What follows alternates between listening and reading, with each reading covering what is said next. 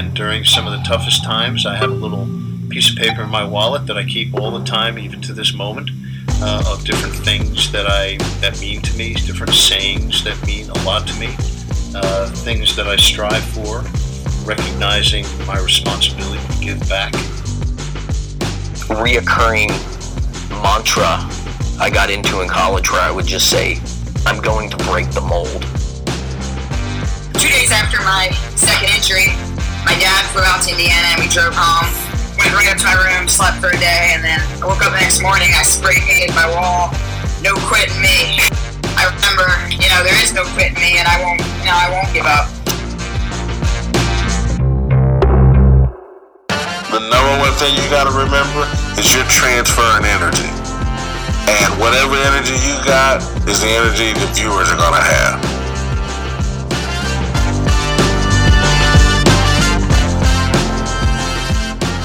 You are listening to Intentional Performers with Brian Levinson, where we talk with experts of craft about their journey and what they have intentionally done to be their best self. As we talk with them, the hope is that we uncover intentional gems that you can use in your life. Now, let's kick it over to Brian to introduce this week's guest. Hello, everyone, and welcome back to the Intentional Performers Podcast. I am Brian Levinson, excited to have you with us for another great episode today. But before we get to today's guest, I wanted to let you know how you might be able to help us out here at the podcast and share a few things that I have been up to. First, we recently launched a new company called Strong Skills. It's a coaching and training company that believes mindset, introspection, communication, resilience, teamwork, empathy, really any inner skills, a lot of the skills we talk about on this podcast that are typically referred to as soft skills are actually at the core of successful leadership and performance. And in our mind, these skills are not soft. These are actually skills that drastically impact individuals, teams, and organizations. Perhaps they're the key to your success. We believe that these skills are actually strong skills, and I'm super excited for what we are doing and the team we have assembled.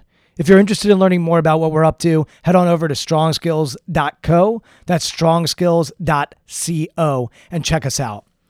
Also on that website, you'll see a tab about my new book, Shift Your Mind, which breaks down 9 mental shifts to help you thrive in preparation and performance. If you've listened to this podcast, you've heard me talk a lot about those that shift their mind. And a lot of times our guests reference their capacity to shift their mind in preparation to performance. This book took me about 3 years to write, and I'm extremely excited to share it with you. If you're interested in pre-ordering the book for yourself, you can do so at Amazon, Barnes & Noble, and IndieBound. Also, if you're interested in buying a bulk order of at least 20 or more copies, we've created a special offer that includes a shout out on this podcast, an hour-long Zoom call with yours truly to discuss the book, and a mention on social media. We hope the book can help you and your team thrive. Now to today's guest. David Epstein was introduced to me by Dan Pink. Dan Pink is one of my favorite authors, and I feel honored that he has endorsed my book and has just become somebody who's been an amazing mentor for me as I jump into this writing world. And when he said, hey, I can introduce you to David Epstein, I was like, yes, please. I read the book Range, Why Generalists Triumph in a Specialized World, and the book The Sports Gene years ago. And they're two of my favorite books. They're two of the books I highly recommend to organizations in and outside of sport. And David was previously a science and investigative reporter at ProPublica, and prior to that, a senior writer at Sports Illustrated. He's done amazing work. He has a TED Talk that's been viewed over 8.5 million times. And once again, both of his books are New York Times best-selling books. He is an amazing guy. You'll find him enlightening, intelligent, and highly, highly curious. So this is a discussion that I know you'll enjoy. I can't tell you how much I loved chatting with David. So without further ado, I'm so excited to present to you David Epstein. David, thank you so much for coming on the podcast. I'm like a nerd right now. This is super exciting for me. When you get to talk to people whose books you admire and whose work you admire, it's one of the reasons why this podcast has been really fun for me, and hopefully people have enjoyed listening to it. So thank you for all the work that you do. And it's definitely made me better at my craft and has helped organizations that I work with as well. We got connected by Dan Pink, who's another person who whose books are amazing and is somebody I have immense respect for. And I actually wanted to start with Dan because we connected a little while back, and then a couple weeks later, I saw Dan at an event taking notes and trying to learn from the speaker, who happened to be Ryan Holiday, who's a great author in his own right. And Dan's in the crowd taking notes. And then I invited Dan to join another learning experience, and he shows up. He's taking notes. He's learning. And so one of the things I've found to be so authentic about Dan is his genuine curiosity. And as I read your work, it's so clear that you have this deep curiosity. And so I was curious to start there and just try to understand where does that come from? I'm curious about your curiosity. Where does your curiosity come from? Yeah, it's a good question. It's interesting you mentioned Dan in that context too, because I had emailed with him a little bit, but then when I moved to DC a couple of years ago, we met in person, and we both agreed pretty quickly that we ended up doing sort of the odd thing that we do, which is writing books that sort of sometimes have some concepts in common, learning and performance and this sort of thing. But because we have this sort of wide-ranging curiosity, so we kind of had to make up our own jobs of writing about things we find interesting and hoping that other people find them interesting. And I don't know what the wellspring of that is. I think in some ways I've always been very kind of science curious, like really interested in space, and how the earth works and all those sorts of things.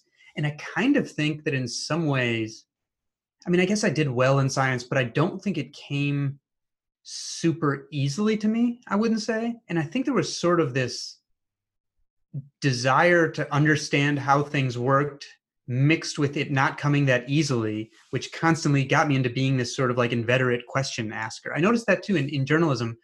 One of the things I think helped me be a magazine writer was when people would tell me about their job or something. They would say, well, first I went to this job and then I went to some other very different thing. And I would kind of stop them and be like, okay, how did you get between those two things? And they would sort of say, well, I was doing this one, I realized it wasn't right, so I went to this other. No, when did you first have the conversation where you thought this one might not be working? And then how did you get connected to someone in this other industry? Well, because for some reason, it's almost like I have a poor understanding of certain things in how people's lives play out, but that I really want to understand them. And so I just end up asking a lot of questions and listening to people's stories. And are your parents like that, David? My father is much quieter than I am. I think like when he talks, he's not as abusive of words as I am. He makes them matter. I don't know. They certainly encouraged me and allowed me to follow my curiosity, but I can't point to anything where I say like, well, I saw them doing this, therefore I did that. And on the curiosity standpoint, but again, they certainly encourage it. So I'm not even really sure. And it isn't something I would say I always have. So in terms of reading, I read voraciously now, and I'm always reading something, like multiple books a week. That really didn't develop until my late 20s, I wouldn't say. But when I was talking to my wife about this recently, because we had some bookshelves built, just before the pandemic. And I was thinking about the place I was living when we first met. I could carry everything I had, including my books, in like a duffel bag, Now, like, I can't put the books on my nightstand into a duffel bag. So I'm not really sure. And I was reading, sorry, I'm going off on these like various tangents here, but Tommy Orange wrote this book. I don't know if you heard this book, There, but it was this great book. It was on like Obama's reading list. It was one of like the novels of the year of last year. He was a first-time author. He's an urban Native American. And he sort of said, I've read all these books about Native Americans and none of them spoke to me because I grew up in Oakland, And so it's incredible. It's like this series of interlocking short stories. I think it was a National Book Award finalist. I don't know, but whatever. Incredibly esteemed. And when I would go to Reagan Airport, it's like all over the bookstores there and everything. So not only esteemed critically, but also a massive bestseller. And again, called There. And I was reading this interview with him. I subscribe to this like independent book subscription thing. I get one every month, and it comes with an exclusive Q&A with the author. And they ask him, they always ask the authors, like, what do you think is your secret to your success? And it's kind of tongue in cheek. Like the authors are allowed to say, oh, because I eat Raisin Bran in the morning, or they can say something serious, whatever they want. And his was something like, I think it's because I got a late start. I just took a job working in a bookstore and was like, wow, look at all this stuff, that I hadn't been looking at before. And I wasn't sort of over it like some of my friends were. So this was like a new thing that I got super enthusiastic to and dove into. And I sort of feel that way, not to remotely to compare my experience to his, but it's like something clicked on about reading later in my 20s as a way to absorb knowledge, and I just like became voracious after that. I don't really know what to attribute it to, but sorry, I'm gonna interrupt me because I'm just like. Well, I'm gonna interrupt you just for a minute. It's interesting because I relate to what you're talking about. When I was in college, I remember I was taking a history class and the professor gave me a D on like a 12-page paper. And I was like, I wrote the paper. It's 12 pages. Like, why are you giving me a D? Like, so I met with him and I go to his office and he sits me down and he goes, so did you read the book? And I was like, he's like, did you read the book? And I go, well, I read some of it. He's like, no, you either read the book or you didn't. And I was like, well, I can't say I read. He's like, so why are you here? You can't. And I say that story just because I too did not fall in love with learning until I actually got into sports psychology later in grad school. And then I sort of realized what are the books that are of interest to me. And then I could go after those books and it aligned with my interests. And that didn't mean it was so narrow in focus, but my interests are pretty wide ranging. And so that was clear to me. And then another thing that I just want to point out to you that's interesting is my dad is a journalist by trade, but went to law school. And I think you told me before we started recording that your brother is a lawyer. Mm-hmm. Mm-hmm. And so I'm just thinking about my dad right now, who asks great questions. And he's kind of like a combination maybe of you and your brother, like journalism and law. And so I'm curious about your brother. Is he also super curious? Yeah, he totally is. He absolutely is. And also, by the way, my parents are the law firm of Epstein and Epstein. It's just them. And my father, a way that he certainly does resemble me is his legal practice is focused on mental health issues. And so he's dealing with doctors and psychologists and psychiatrists a lot. So in that sense, he is, and this is something that only really occurred to me like in the last couple of years. He's very much in the business of breaking down and making understandable complex medical and psychological information sometimes, which is in some way, some ways similar to what I'm doing, is trying to communicate some of these complicated concepts in a succinct way. And by the way, to go to the curiosity issue, I mean, the thing that got me into writing in the first place, because I was training to be a geologist, it was like living in a tent in the Arctic when I decided for sure I was going to become a writer. And I had this running partner who, is family of Jamaican immigrants, first guy, and he was one of the top ranked guys in his age group in the 800 meters. It was the first guy in his family who's going to go to college, and he dropped dead at the end of a race. And I got really curious about how that could happen to a guy, in his state of health, and ended up having his family sign a waiver allowing me to gather up his medical records and investigate it and all this stuff. Long story short, he had this genetic mutation that's by far the most common cause of sudden death in athletes. And I decided I wanted to merge my interests in sports and science and write about this for a wide audience, like not people spending their disposable income on science publications. And the exploration of that turned into so much more than I expected it to be. And this was like ended up being my first cover story at Sports Illustrated about sudden death in athletes. But it was sort of a revelational experience to me where I did something I felt like was meaningful.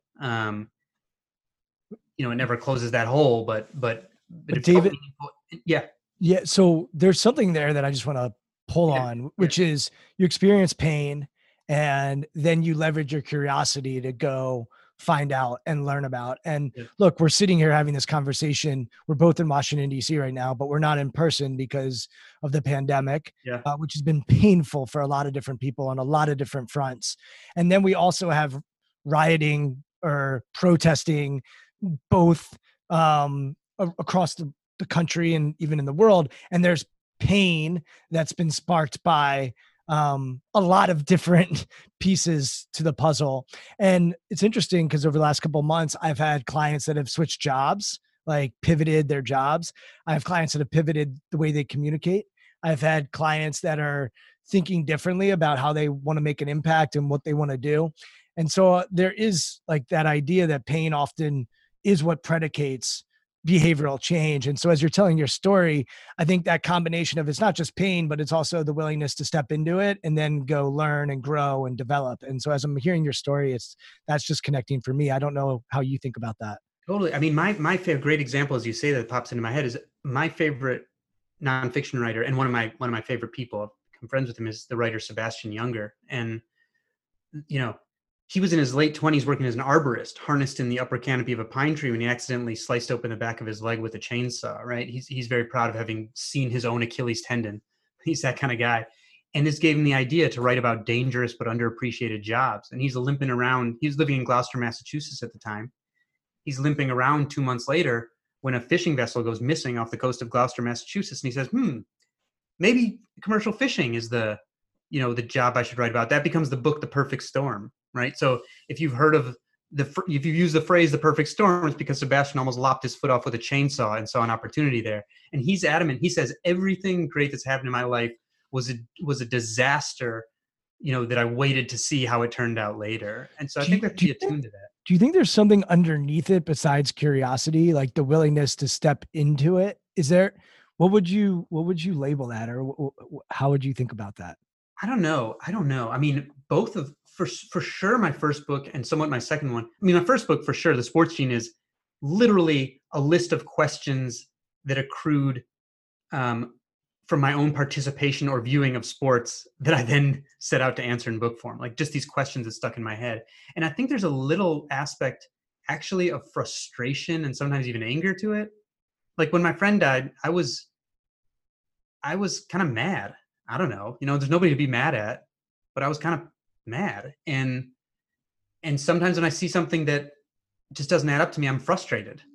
And like, I want to investigate it and I want to share it once I find out what that is. So for me, actually, I'm sometimes propelled by like a feeling of frustration at not being able to sufficiently think about something the way that I want to, I guess. And so that doesn't sound very good, right? You don't want to tell people to get frustrated or angry, but I found that it can be very useful emotion sometimes. I don't know. Yeah, I think we make the mistake of thinking that there's good emotions and bad emotions, and anger, sadness, frustration. Like I think those emotions are necessary. And I think a lot of people and especially if you go into like, oh, just be positive all the time, what you miss is the potential opportunity to take action on an emotion that you feel. If you do it in a strategic manner and you leverage it the right way, it often can be the impetus for changing our behavior. And so I don't think anger is always good by any stretch of the imagination, but if we don't feel it, then we're missing a part of life. And like, that's just a reality. So I think feeling all of the emotions have value. I mean, my last job before I left to finish Range was at ProPublica, which does all investigative stuff. And it was clear to me when I'm there, people have different personalities, and a lot of the people there, when they publish or get toward the end of an investigative project, they're really stoked. They like draw energy from the part where you're meeting with lawyers and arguing with them about what you can get into print. And then when everybody, starts threatening to sue you when it comes out, they're like sucking this up like energy and getting bigger, And for me, I don't like that part. I don't like the part where I'm meeting with lawyers and doing a fake deposition, and I don't like everybody criticizing me on the internet and all that. But I keep coming back to those stories because once I get curious enough about something that doesn't quite seem right or explained well enough, I just get like some frustration at like, I want to understand it better. And then I really want to share it. So even though I always toward the end of an investigative project find myself saying, why remind me never to do this again? I always end up doing it again because you just get curious about something. I do have this like feeling of frustration that sometimes becomes anger if I think there's something that needs to be talked about that isn't being talked about enough or correctly. With that in mind, you write The Sports Gene, you write Range. When I started this podcast, people would be like, well, who's it for? Who's the podcast for? And I just finished my first book, and it'll come out in October. I'll send you the PDF, and you can tell me it sucks or you can tell me it's great. But the publisher's like, let's get the audience. Let's drill down on the audience. And yeah, I really struggle with that because I think what I do is I lean into the things that I'm interested in. So even this podcast, the people I interview, I was talking to somebody yesterday about this. They're like, well, who do you have on your show? And I go, people I'm interested in talking to, and people that are living intentionally and thoughtfully. And so it could be an activist, it could be an athlete, it could be a sports coach, it could be a CEO, it could be an author. The vehicle that they're using is kind of irrelevant to me. What's more relevant is who they are. And so I'm going to start with one part of this question, which is I'm going to just ask this question instead of stacking them, but I have a follow-up that'll come next. How do you answer the question as far as who the audience is when you're exploring your inner curiosity? How do you think about the audience as you're writing or as you're researching? My gosh, what you said just resonated with me so much, because honestly, when I did my first book proposal, when I would write like really sciencey stuff at Sports Illustrated, which was my favorite stuff to do, we inevitably get letters from people that were like, I'm not subscribing to the New England Journal of Medicine here. Why isn't another NFL article? I'm like, these people haven't read the New England Journal of Medicine lately, but you always get a few letters like that. Often people who threaten not to subscribe, we'd look them up and they didn't subscribe anyway. So, I have honestly never put that much thought into who I think the audience might be. And this may be a failing of mine. And so I think I got a little bit attuned at SI to thinking that my oddball interests were niche interests. And then I wrote the Sports Gene, not expecting it, thinking that it was sort of my passion project on the side. And then it turned out there were a whole bunch of people that were interested in the same stuff that I was interested in. But I didn't know how to target them at the time. So I actually don't spend much. I think I got lucky that the first book took off on its own. So for the second one, I sort of didn't have to try to pitch the publisher on the audience specifically. And I never really have. The main thing that I keep in mind, you should see this newsletter I just started, right? I call it the Range Report, because it doesn't even have a top. It's something I think is interesting and relevant this week, right? But so I don't. The main thing I keep in mind, as opposed to what industry or whatever people are in that'll be interested, is more the level of explanation. That's what I think about. I mean, I sort of think about people like me, except who have no background in the things that I just spent a bunch of time researching, right? Like me pre-researching.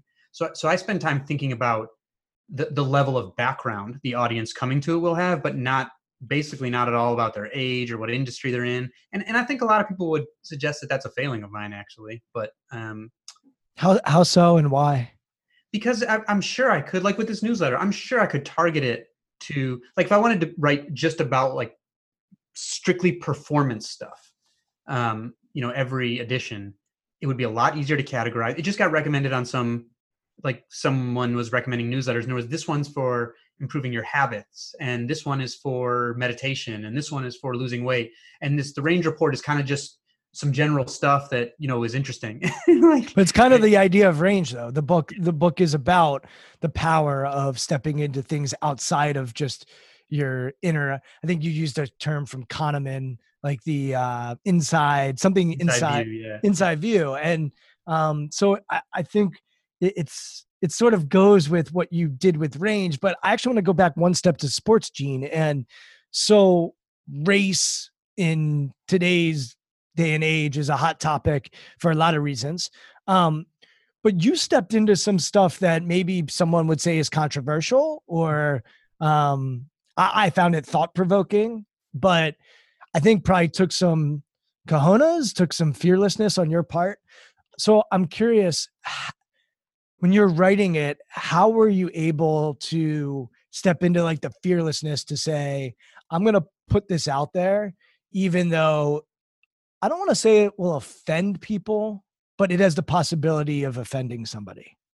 Yeah, well, I mean, I don't think it was a fearlessness. I think there's always that fear there. It was just, I was confident in the research, and made sure to do my citations thoroughly, and back it up. So it's not the absence of fear, it's the doing of homework.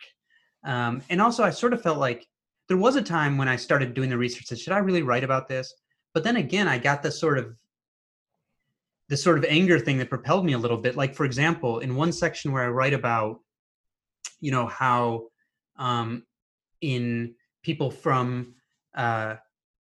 people of recent descent from areas that had like incredibly high malaria rates, like where a lot of African Americans descend from, those people tend to have lower oxygen carrying capacity in their blood, and than do people who are from these non-malarial regions. That doesn't have anything to do with them being black. It has to do with them because, right, this one thing I mentioned in the book is that basically you could get rid of every white person in the world and you would barely lose any genetic variability, right? Like white people are very similar to one each other genetically because we all descend from we're all a subpopulation basically of African ancestors. And so I realized that to say that I would be saying, oh, there are these differences between at least people in America, but there was a medical history of ignoring some of those differences that led to disasters, right? Like the World Health Organization, for example, which had nonprofits bringing certain dietary supplements over to these areas of Africa because they had used medical measures that were done only on white people, only on Europeans, assumed that they applied to people who lived in these high malarial regions in Africa, and so brought them these dietary supplements that changed some of their blood physiology, and then lots of kids started dying from malaria.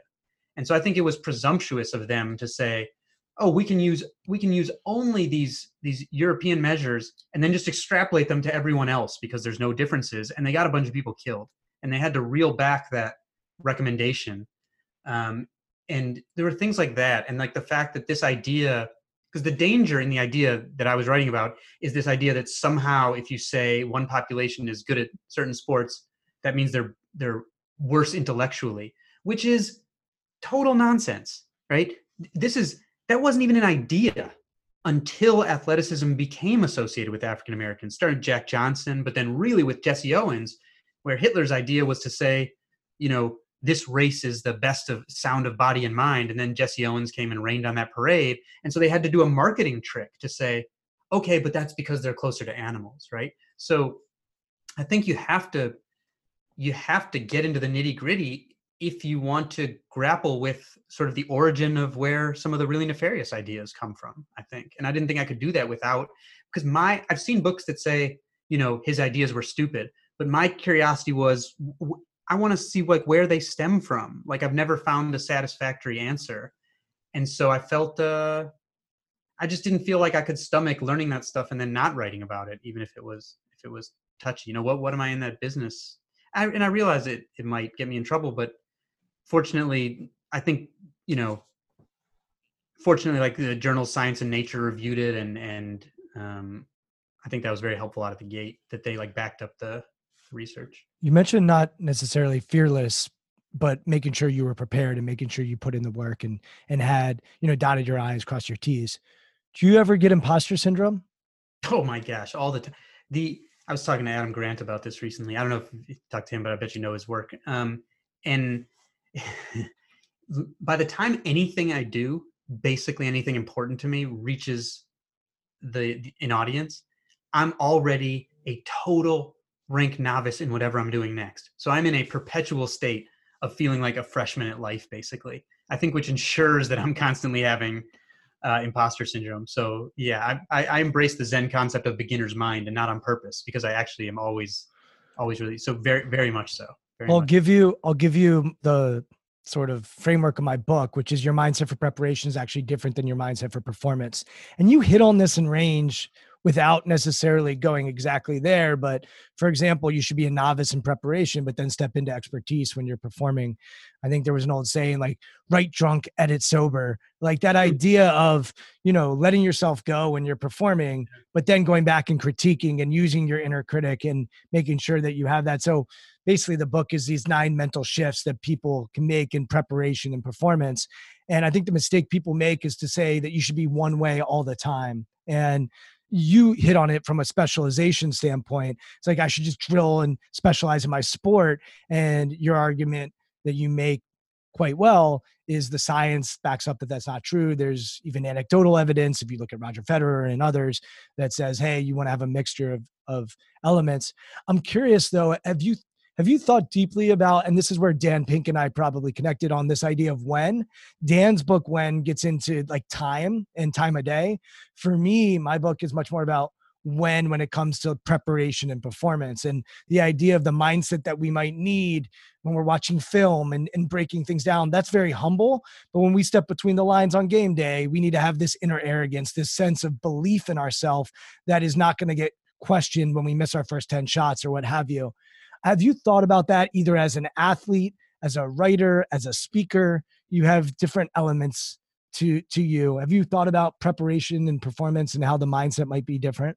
I have, and I find that some version of imposter syndrome to be often helpful in the preparation phase. So, like for example, in Range, where I wrote the chapter about the Venetian orphans who became these great musicians.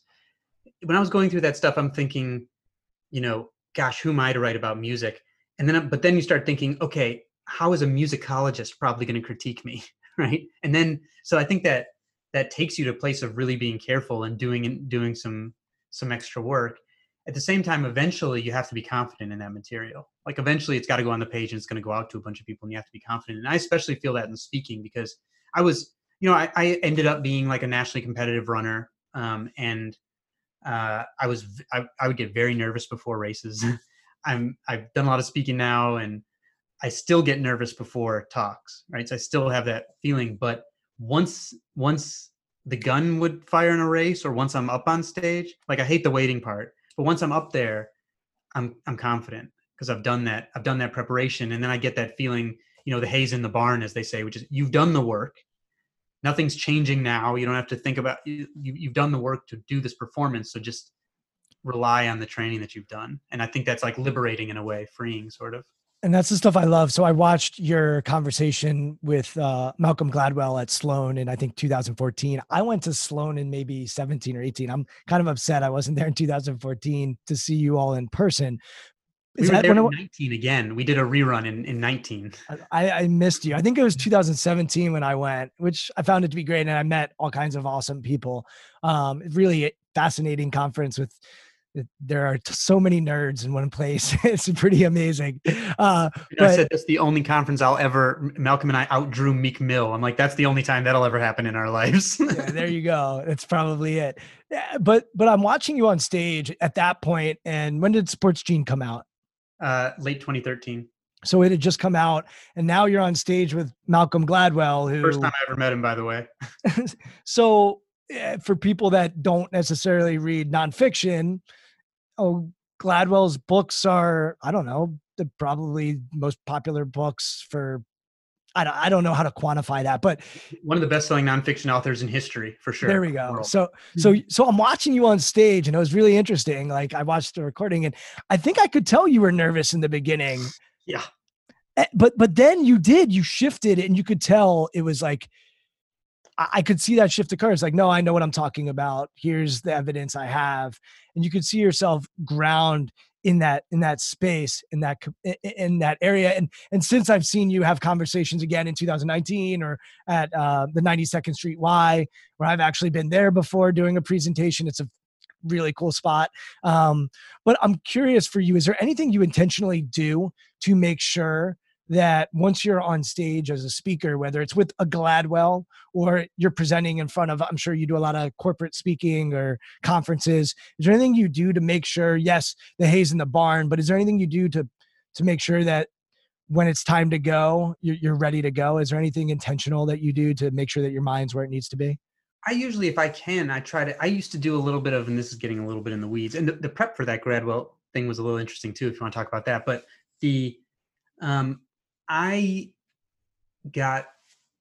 it was very helpful for me when I was a competitive runner in college, when I established a solid like pre-race routine that I could return to that was pretty solid. And what was it, David? Can you just go over it? What was the routine? Yeah. It was basically, so you'd run around at a certain pace for a little while, then do stretching with a rope called active isolated stretching basically. And then do some plyometric drills and then some sprints and just doing things. And then I would go and do a couple minutes of what's called autogenic training, which is basically you lower your blood pressure and your pulse rate. You learn a sequence of breathing and like internal mantras where you can just lower your blood pressure and your heart rate and things like that and get in sort of a calm state of mind. And once you've trained yourself to do it, then you can cue it just with a little bit of breathing. So it's sort of like a form of meditation, basically. And I found that to be really, really helpful. And to sort of, I don't know how to describe it, like disentangle your mind. Because when you're leading up to the race, my feeling was all of a sudden I would start to feel pressures from everything. Didn't even have to do with the race. Oh, I've got all this homework when I go back. Oh, got to smooth this thing over with my girlfriend and the race. And if it goes bad, like I'm, the people on this team are my social circle. So then that'll be terrible. And somehow it just moved some of those other things aside and said, just worry about the race for now. That's enough to worry about. And I try to get a couple minutes alone and do that before talks. Anyway, now I don't even have to be alone though, because I've done it. I can sort of cue it to some degree in my head. And so I try to do that a little bit, this autogenic training. Maybe that sounds a little hokey, but there's actually like you can change your physiology a little bit, like pretty quickly with calming techniques. It's not, not magic. Ray Allen, who played in the NBA for a number of years, one of the best shooters of all time, used to run on the treadmill and try to control his heart rate and put himself in that intense environment so that when he stepped on the floor and had to make a big shot for the Miami Heat, he was where he needed to be. One of the fascinating pieces that you talk about in the book is this idea of grit.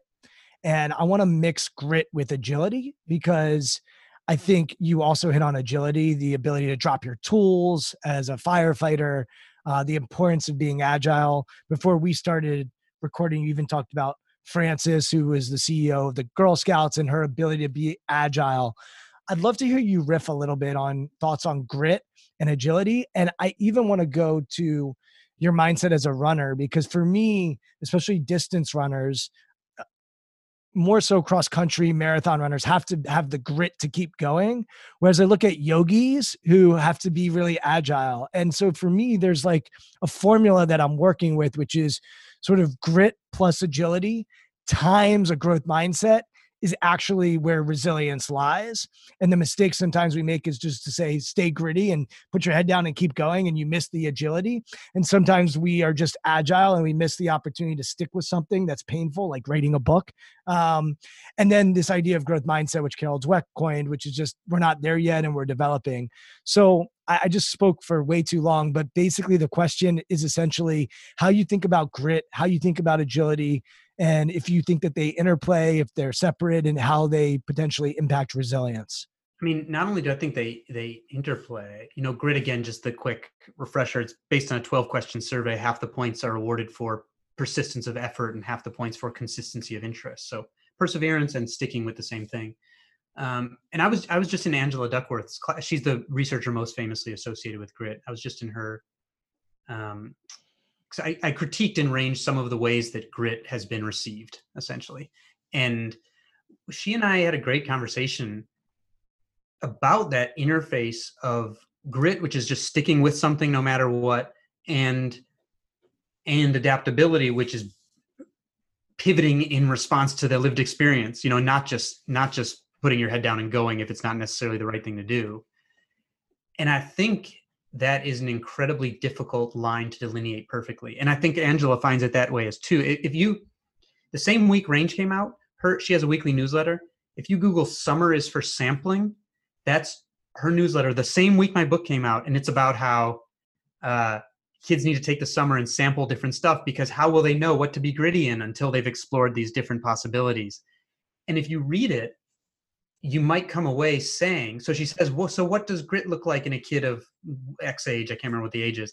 Well, it might look like she doesn't want to do the track team this year and she wants to try the school newspaper. And so you might come away from the letter saying, so what is your message? Is it you should be gritty when you should be gritty?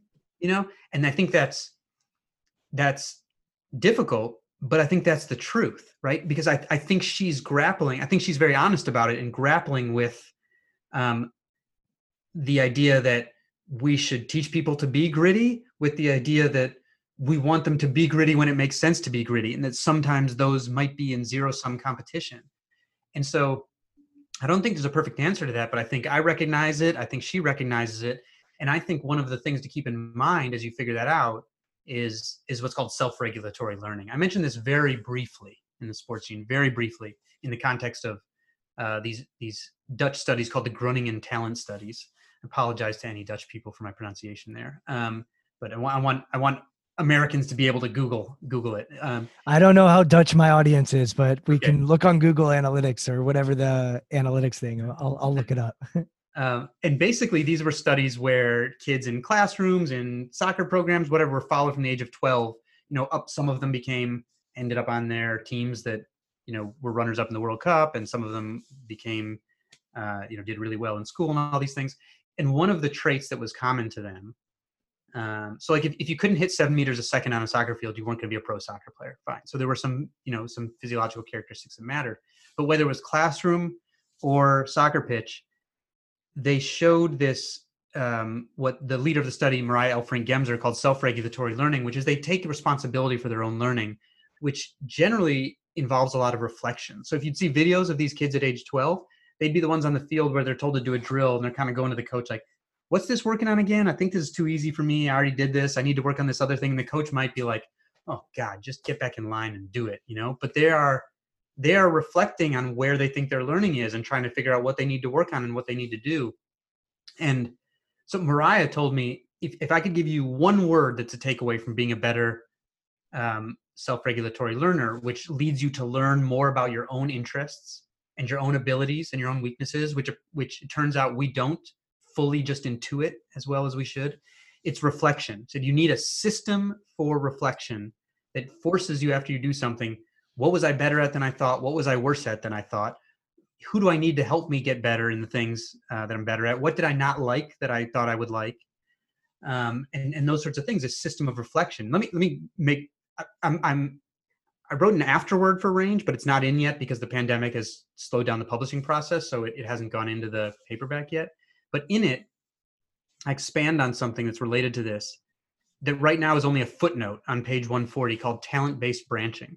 And this is a program the Army started when they started hemorrhaging their highest potential future officers. And what they found was that essentially, to make a long story short, those officers weren't being given enough chance to explore their own interests and abilities and then pivot once they realized they weren't what they thought they were. So they would just leave the Army and go and do it in the private sector.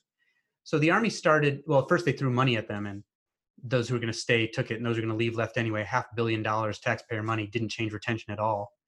Then they started this talent-based branching where instead of saying, here's your career track, get up or out, they say, we're going to pair you with a coach-like mentor, try this one career track, reflect on how it fits your interests and abilities, take some tests, keep track of your reflections in an online portal, then try another and two others. And with your coach and your reflection and the tests, you'll triangulate a better fit for yourself. 90% of cadets who went through talent-based branching changed their career preference. 90% of them. And it changed retention where money couldn't, giving them the chance to reflect on what they were doing while they were trying different things, so they could and to fit it into the discussion I had with Angela, I think that was this pre-process that helped them figure out a better place to be gritty rather than just being gritty in the first thing they tried. I want to come back to Angela in a minute. Before I do, just for our audience, I've studied the Blue Angels. I've got friends who are Navy SEALs. I've had CIA operatives on this podcast. They all talk about reflecting after they do a mission, and they're so big on reflecting and getting better. So organizationally, I think it's massive. So that's on the organization side. And then individually, I've spent time with a lot of NBA people, and somebody who high up at an NBA team was familiar with the coaching staff of the U.S. Olympic team. And somebody on that coaching staff, I'll just leave it anonymous, was talking about the difference between Kobe Bryant and Carmelo Anthony. And basically said the difference between Kobe and Carmelo is if you tell Carmelo what to do, he's just going to say, yes, sir. He's going to go do it. If you tell Kobe what to do, he's going to ask why. And he's going to be super curious, back to how we started this conversation, and then reflecting on it and what happened and why it is, so that he can make meaning out of it. So there's no doubt in his mind when he's performing. And these are two elite performers. And I went to Syracuse, by the way, and I'm the same age as Carmelo. So I am forever indebted to Carmelo Anthony, right? Like the guy can do no wrong in my mind. However, Carmelo's career, while great, is not at the level of Kobe's. And you look at those two guys and you try to figure out, well, what's the difference? And I think a lot of it comes back to Kobe's curiosity. His favorite book was Curious George, and his ability to reflect and think about ways to get better, whether that was going and working on footwork with Hakeem Olajuwon or watching film or getting in the weight room, like this relentless pursuit to learn, which, oh, by the way, is one of the reasons why I think he was able to transition when he did retire. And unfortunately, his life was cut short because he was obsessed with basketball, but he was always picking the brain of Michael Jackson. He would call up Oprah. He would always look to learn from people outside of his craft to develop. So it fits well with you. Back to the Duckworth. If you want to go on that piece, feel free. Go ahead. Just like two quick things. One is I don't know how Kobe got to the place where he did that. But I think the fact is some people do it naturally, but other people that it doesn't come as naturally to need to build in systems for reflection. And secondly, you're mentioning what systems would you recommend? Is there any? I think it could be something as easy. What Mariah recommended to me, Mariah Elfrink Gemser, this scientist, was she sent me this list of questions that was like these things like, what did I do? What was I better at than I thought? What was I worse at than I thought? What do I need to do to get better at it? Who do I need to help me to do that? Stuff like that. And she said, answer the same questions like every month. And you think you'll answer them the same, you won't answer them the same. You'll be answering them differently all the time. So anything as simple as like journaling, You know what's amazing? So my clients, I send them an every meeting worksheet before we meet. And so every single meeting, the way I work is there's usually homework in between meetings. So every single meeting they have to answer, reflect on your homework from our last meeting to this meeting. What do you want to work on today? What would make our time together successful? Why is this meaningful to you? And what's currently getting in the way? And then post meeting, I always end our conversations. What did you learn about your situation? What did you learn about yourself? And what do you want to work on between now and our next meeting? And so I get to play. The rest of the time we get to ask questions and play, but those questions frame our work. And I think it allows my clients to reflect and gain way more from our conversations because of those questions. So I love where you went with that. To Duckworth and to Gladwell, with both of those people, you mentioned, all right, I'm going to be prepared when I have conversations. I know I've done my research. I know I've studied it. Even so, when you are challenging somebody who also has done a lot of work and prepared and is super smart and yada, yada, yada, what do you think the keys to the discourse and the conversation with those people are? I watched you on a stage with Gladwell, and Gladwell is probably best known for his book Outliers, where he brings up the 10,000 hour rule. And there were all unintended consequences to that, just like the unintended consequences to grit. And if your books do well enough, there are probably unintended consequences to range in the sports gene that will come. But in a world now where discourse is needed and difficult conversations are so important, what do you think has allowed you to have conversations with Angela Duckworth and with Malcolm Gladwell? What's underneath it? Could you put your finger on what's allowed you to cultivate relationships with those people? For one, being respectful, I think is a baseline, and also reading all of their work. Like, I'm not going to go criticize someone until I've read I've read all their work. And even when I go to interview people, I try to really, as Robert Caro, the great, one of the greatest nonfiction writers probably ever, says, turn every page. Like, I turn every page of their work. And so if they disagree with me, that's fine, but they're not going to find me not having considered something that they said. And so I think that's sort of a form of respect. Disagreement's fine. But I'm not going to get surprised by something else that they bring up.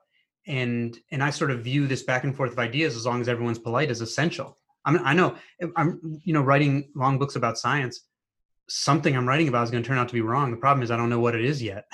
And so I think approaching it, from the standpoint of humility, that we're all trying to update our mental models, and assuming that they are acting on good faith also, and then it's no problem. I mean, that debate was the first time I met Malcolm, and one of my debate strategies was, when I was reading all this stuff, pick out things that I could verifiably go look in the data to see if they were true or false, right? I wanted to pick out falsifiable statements that I could pin him to on stage, basically.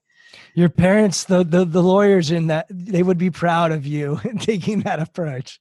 Yeah, I mean, in fact, if you notice the introduction there, I suggested that we both introduce the other person's idea. We were originally asked to introduce our own idea, but I wanted to make sure that I had a definition for his idea that I could then work with. So I wanted to introduce the other person's idea and know what he thought about mine. And actually, when he's incredibly open-minded, as he says, I'm at the point where I have the luxury of being able to learn from my critics. So when we came off stage, the introduction to Range is called Roger versus Tiger, contrasting the development patterns of Roger Federer and Tiger Woods.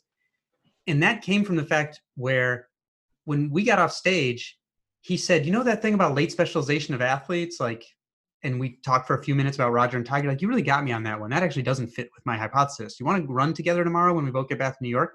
Then we became running buddies and started talking about this stuff on our own time. And we'd talk about the Roger versus Tiger problem, which became the title of the introduction of my book, out of our debates. It became this incredibly, had he gone on that stage and just tried to eviscerate me,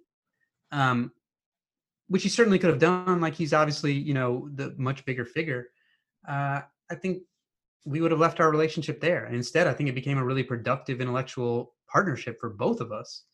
And so I try to follow that model a little bit. You know, I think he set a good model in that way. And by the way, in 2019, back at Sloan, this one's also on YouTube. In the last few minutes, I asked him how his mind has changed since our last talk 5 years ago or debate or whatever. And he says, oh, I think I conflated two ideas. The fact that it takes a lot of practice to become great with the idea that that implies early specialization, which I now think is he says that it takes a lot of practice to be great, which I think is true, with the fact that that implies specialization, which I now think is false. So he said that, you know, up on stage, like he's a very open-minded guy. And my whole chapter 10 of Range is about the benefits to decision and judgment decision-making of open-mindedness. So I try to live by the research I read, and I think that comes across when I interact with people. And I try to highlight things of their work that has really stimulated me too. You know, so when I talk to Angela, I try to highlight ways that I think her work's been misinterpreted, and also things I really appreciate about it. And that's to me sort of how the debates should go, always respectful, right? It's kind of negotiation 101. A lot of people think that negotiation is just about zero sum, and any negotiation expert other than the current president pretty much disagrees with that because it's short-term thinking. And most businesses and most people have to be more long-term minded when they're negotiating. If you go zero sum, you burn bridges, and eventually it usually comes back to bite you. So I've had on 2 negotiation experts on this podcast, and both of them talk about getting the other person what they want. Like, that's the name of the game. And as I hear you talk about starting off at Sloan, the ability to present each other's ideas puts you automatically in a place of empathy. And now we can have a conversation. As I'm hearing you talk, the one thing I'm curious about when we think about range and specialization is this idea of like when. And so to acquire a skill, I know you talk about repetition in the book and the importance of experimenting. And from my perspective, yes, experimentation is where creativity lies. Soccer players, they talk about it all the time. You know, the guys in Brazil and Argentina are playing futsal, and they're playing on pavement instead of a field. And like, I understand that. But then there's also the skill acquisition piece, which also repetition can take place. So Serena Williams, for example, and the ability to master a skill. So my thing is it possible that it's actually both? Is it possible that we need time and space to create and to be creative and have our mind learn how to be agile? And then we also need to have the grit to stay with something and just, you know, repeat it over and over again. Because I look at shooting and basketball, a Ray Allen, a Kyle Korver, a Steph Curry, like they do have to just repeat. And then they have to learn how to be able to do a crossover and create and invent something like James Harden, for example. And so when I talk to teams, I'm often talking about practice should be the mixture of a preparation mind and a performance mind. So a great practice will simulate time and score and put you in a place where you're not going to have the coach barking orders at you, and you're going to have to figure it out so that when you get between the lines, you know how to handle it. And oh, by the way, you need to have the preparation mind of being humble and perfectionistic and nail all those other pieces. So from my lens, when this happens, 10 years old, 12 years old, 14, 16, I think that's where a lot of science would say push it to maybe 14, 15, 16. But I think there's a missed opportunity because we're not necessarily talking about the value of both, because I think that there's a tremendous value in, you know, drilling and playing. Curious to get your thoughts on that. Yeah, no, for sure. And I think the average age of a Division I scholarship athlete, the time that they like really specialize is like 15.6, I want to say. but there's a tremendous amount of individual variation. And to speak to Serena, I had a chance to talk to her recently, and to my surprise, I was talking to her because I was partly for writing for an afterword. I wanted to say, look, I don't want to prescribe diversification any more than I want specialization to be prescribed. Like, we need to keep a lot of pipelines open. And so I went to her to say, look, Serena did sort of more the tiger path, and that worked out. And then she said, no. My dad had me do ballet, track, taekwondo, soccer, gymnastics, my overhand service from learning how to throw a football, which is how I still warm up. And I'm like, okay, well, I guess that's. Did she change at like 10 though? When did she go to IMG Academy? Like maybe like 10 years old where? I don't know. And she told me that her dad actually pulled her and Venus out of like the tour early to like let them do others. So I was a little surprised by that, but no, absolutely. I think it's a both. Absolutely. I think it's a both. And I think that's partly too, because this frame that I sort of set up early in the book in the first chapter of the kind versus the wicked learning environment, I think has a little the kind. I'm going to simplify this a lot. And it's a spectrum. But this was something, those aren't my terms. They arose because there's conundrum in expertise research that sometimes people get better just from doing something over and over, and sometimes they don't. And why is that? And it turns out that a lot of it has to do with the characteristics of a domain, which is how kind it is, which means how exactly similar is it going to be the next time you see it, basically. How much can you rely on pattern recognition, and versus how much do you need to be agile and maybe the next time won't be exactly the same, where you can use skills, but it won't be exactly the same.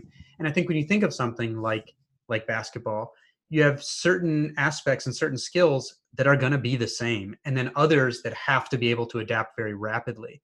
And so I think you encompass some of the kind and some of the wicked. And so you really need to encompass, if you were only if basketball were just a free throw shooting contest, then I think it would be all a kind learning environment and you would only need the drilling, but it isn't. So I think you need to encompass what we know about both of the different kinds of development for the kinder and the more wicked learning environment. Yeah. And in sports psychology, we call open-ended versus sort of close-ended as well. I think it's spot on. I always said like a kicker in football is much different than a linebacker. Like their jobs are very different.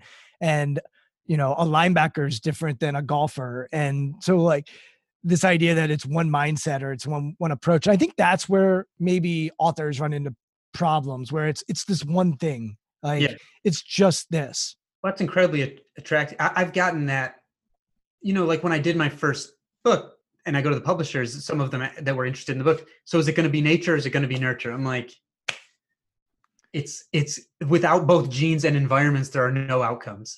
So it's going to be both, right? And some of them that turn them off. So I can understand the pressure that a lot of authors get to simplify. And it's interesting because Sports Gene definitely talked about nature and nurture, but probably the takeaway was nature is important. And most people, that's probably what the sticky point was, butting up against the 10,000 hour rule and sort of, no, well, genes also play a role. And then Range to me is actually a nurture book. Like it's a lot about, well, how are we actually going to nurture? Is that how you think about it in relation to nature and nurture? Sort of. I mean, so the Sports Gene to me, when I delved into this area of the science, my feeling was that there were if you looked at this two extreme sides of the debate, there were people who thought that only nurture mattered, and there were people who thought that nature and nurture mattered. There was no nature only camp. And I, in looking at the work, thought only one of those was really extreme. And the way that I think it dovetails with some of Range. So the areas of Range where I write about match quality, this degree of, that's a term economists use to describe the degree of fit between someone's interests and abilities and the work they do. Very important for their sense of well-being and their grit. Like when you get fit, you'll display the characteristics of grit. And the most impactful stuff to me in the sports scene was about trainability. This idea that two people can do the same exact training and get more different, not more the same, because it works better for one person than another. And so Range, I think, is sort of an extension where it's like, you have to do some of this experimentation to find that place that fits for you, because it isn't just following the exact same footsteps as someone else. And so I think it was still acknowledging that we have different proclivities, but because all of this, the very conceptual similarity of these books is these sort of three questions that stick in my head, which is, what differences between people, whether nature, nurture, whatever, I don't care, whether from day to nighttime, whatever it is, are real, not just assumptions or intuitions or biases or whatever. 2, which of those matter to the outcomes we care about? And 3, how can we then use that knowledge to try to get optimal outcomes for all people?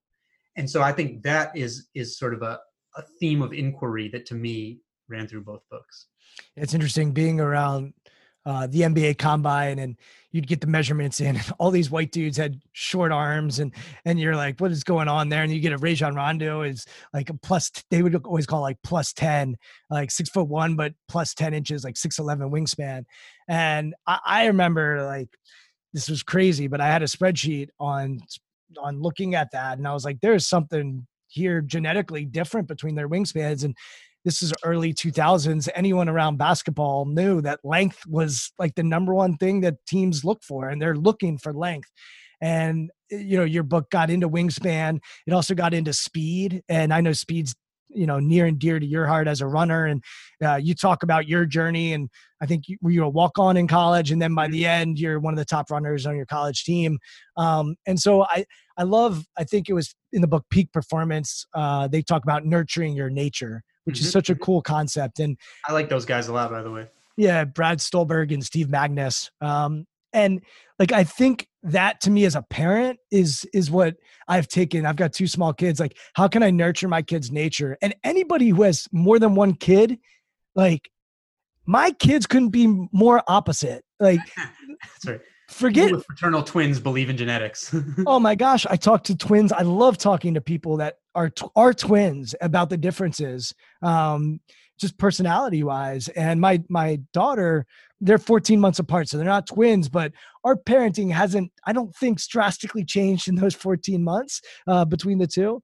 You know, they're just so different. And I have a tendency to, my son is more gentle, kind, easy as a kid, and my daughter is more difficult. And as a parent, you want to go toward the easy and try to bring that out. But my daughter's fierce. She's tough. She's independent. She's got qualities that are going to serve her really well, especially as a female in this country. So it's interesting as a parent thinking about how do we nurture the nature while still keeping ourselves sane, because that's a big piece to the puzzle as well. Well, yeah, go ahead. Oh, sorry, this gets at something again that I added this afterward that I'm upset isn't in the book yet because of, that's right. There's only a pandemic. I should be upset about not getting an afterword into my book. But that Tiger Woods, by the way, so this, speaking of allowing the kids to unfurl their nature, sort of, Tiger said in 2000, his father never once asked him to play golf, right? He said it's the child's desire to play that matters, not the parent's desire to have the child play. And so his father noticed his unusual sort of interest and prowess early and then responded to that. Mozart, who's probably the second most impactful prodigy story, same deal. I was reading letters from his childhood, and there's one where this family friend and musician comes over, and little Mozart said he wants to play with the adults. And his father's like, "What? Get out of here." Like, he says he wants to play second violin part. And Leopold Mozart's like, "Go away. You haven't had any lessons. You obviously can't play." He starts crying. So this other musician writing the letters, guy Andras Schachner, he says, "I'll play with him in the other room, so he stops crying. Then they hear the second violin part coming from there. And then the letter says, the adults come in to look, and they're like, "What's going on?" And it says, "Little Wolfgang was emboldened by our applause to insist that he could also play the first violin part." And his father's like awestruck, right? And then he responds to that by facilitating all this opportunity to practice. So I think it's important that we tell those stories correctly, which is not that they were parent manufactured from some master plan. The parents responded to this sort of unusual display of interest at a young age. And I'm not embarrassed to say this, like, I've talked to a child psychologist about how we can better parent. And one of the things that she recommended is to give like special time for the kid where you just let the kid lead and you just sort of repeat back what you're hearing, and you can ask them questions, but it's not your time to lead. And it's amazing what that does. Because so often as parents, we think it's just put the letter of the law down and rule. And by the way, I don't have parenting figured out at all. If anybody does, please call me and email me, because that would be really helpful. I got it all figured out. My 16 months of experience, I've got it all. Yeah, you're good. It's we could talk about this offline, but I think that is something that has been really helpful for us. Is there is a time to lay down the law and to make sure that they're following our rules and it's our house. But then there are these other times where you can empower them to actually take the lead and learn. And one of the things I think Duckworth's formula, to be fair, that she gets critiqued for, that's I think a little unfair, is it's passion and perseverance. So I think a lot of times people just focus on the perseverance piece, but she does say, hey, it should be passion. Now, what an 8-year-old knows to be passion could be pleasure, and it could get convoluted. But I just want to point that out. The last part maybe we can end with is, before we started recording, you talked about the Girl Scout CEO and how she goes about leading. And a lot of people that do listen to this, based on people that text me and say that they enjoy it, is around leadership. And so what are some things you noticed in talking to her that were sort of interesting and that you've taken with you in your life today? Sort of a few main things. And by the way, she took her first professional job at the age of 54 and went on to become CEO of the Girl Scouts, 1 semester of junior college education, although she has 23 honorary doctorates now. And she basically saved the Girl Scouts because, society was changing for girls and women in the late 60s and early 70s, and the Girl Scouts weren't. She came in, totally changed the place, tripled minority membership, added 130,000 volunteers, turned the cookie business into the hundreds of millions of dollars business that it is now. And one of the things she did was she was sort of, there were a couple things. First, she had 2 particular values. One, as she always says, and I think about this all the time now, leadership is a matter of how to be, not what to do. She said, I don't know all the stuff to do, but I know how I can be, as an example. I know she still works. She runs a leadership institute, works 5 days a week in Manhattan. She's 104, by the way. So who knows what's next? She was, last year, she fell and had to stay in the hospital for a little bit. And I was talking to someone who's staying with her in the hospital, and I could hear her in the background, somebody getting mad at a nurse or somebody that was around there, and her Frances going away from the phone and going and just starting to say pleasant stuff to that nurse, just to intervene and bring her up. This is when I've had lunch with her, this happens to people in lunch. She is doing this when the cameras are off, being this way, right? And it rubs off on you. It rubs off. And so I think that was one major thing. Another was, when she came in, she realized that she needed to do a lot of changing, and I think this might resonate with people who are having to have sort of a decentralized, team right now, because many of us are remote.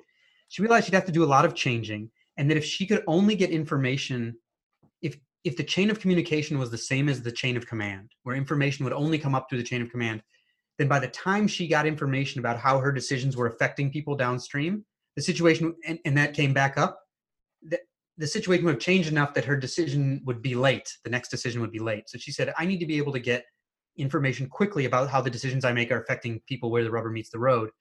So she implemented this org chart that she called circular management, where you picture like an archery target. She's the bullseye, and there's rings around her, and people are sort of beads on those rings. Each person has multiple contacts through whom they can advance ideas or concerns to the center.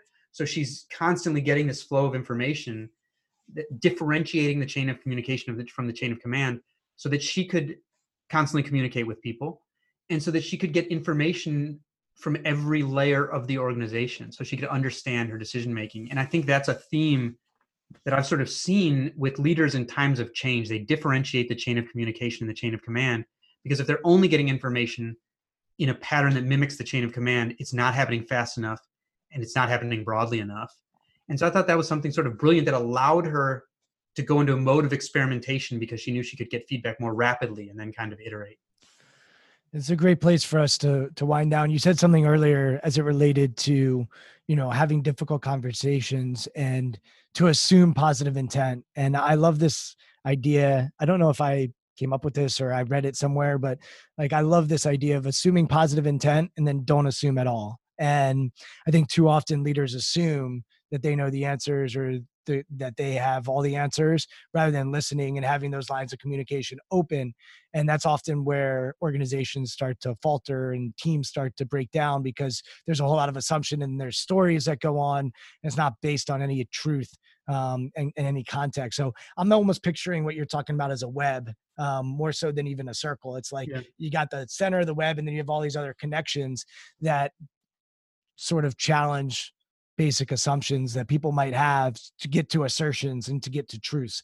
And I end there because I think your books are about assertions, and it's awesome to read because there's all kinds of gems in there, and they're truths, and that doesn't mean truths can't change and alter, and science has a way of altering and changing as it evolves. But I just want to thank you for writing them.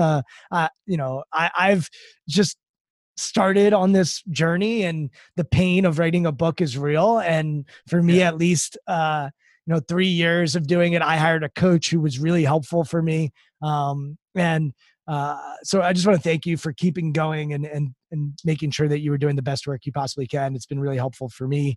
And if people want to learn more about what you're up to, maybe if you have another book idea that they're going to want to read, where can they get all that information? Well, I have a newsletter that's I recently started. They can find it at davidepstein.com. It's called The Range Report. And if they click the newsletter tab on my website, they can see previous versions, so they can decide if they want to sign up or not.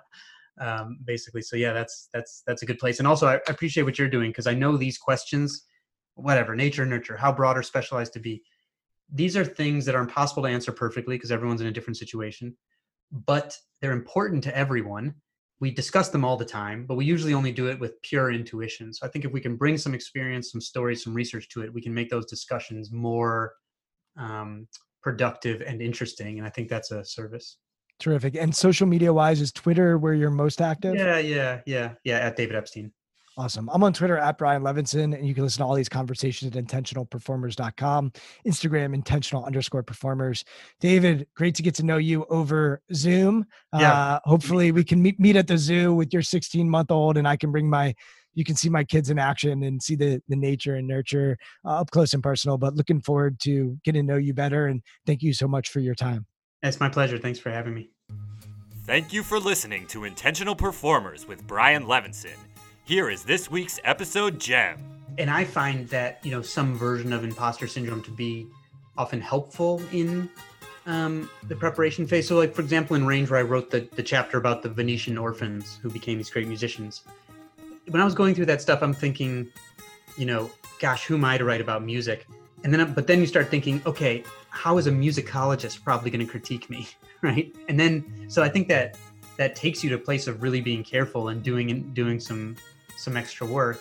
At the same time, eventually you have to be confident in that material. Like eventually it's got to go on the page and it's going to go out to a bunch of people, and you have to be confident. And I especially feel that in speaking, because I was, I ended up being like a nationally competitive runner. And I would get very nervous before races. I've done a lot of speaking now, and I still get nervous before talks, right? So I still have that feeling, but once the gun would fire in a race, or once I'm up on stage, like I hate the waiting part, but once I'm up there, I'm confident.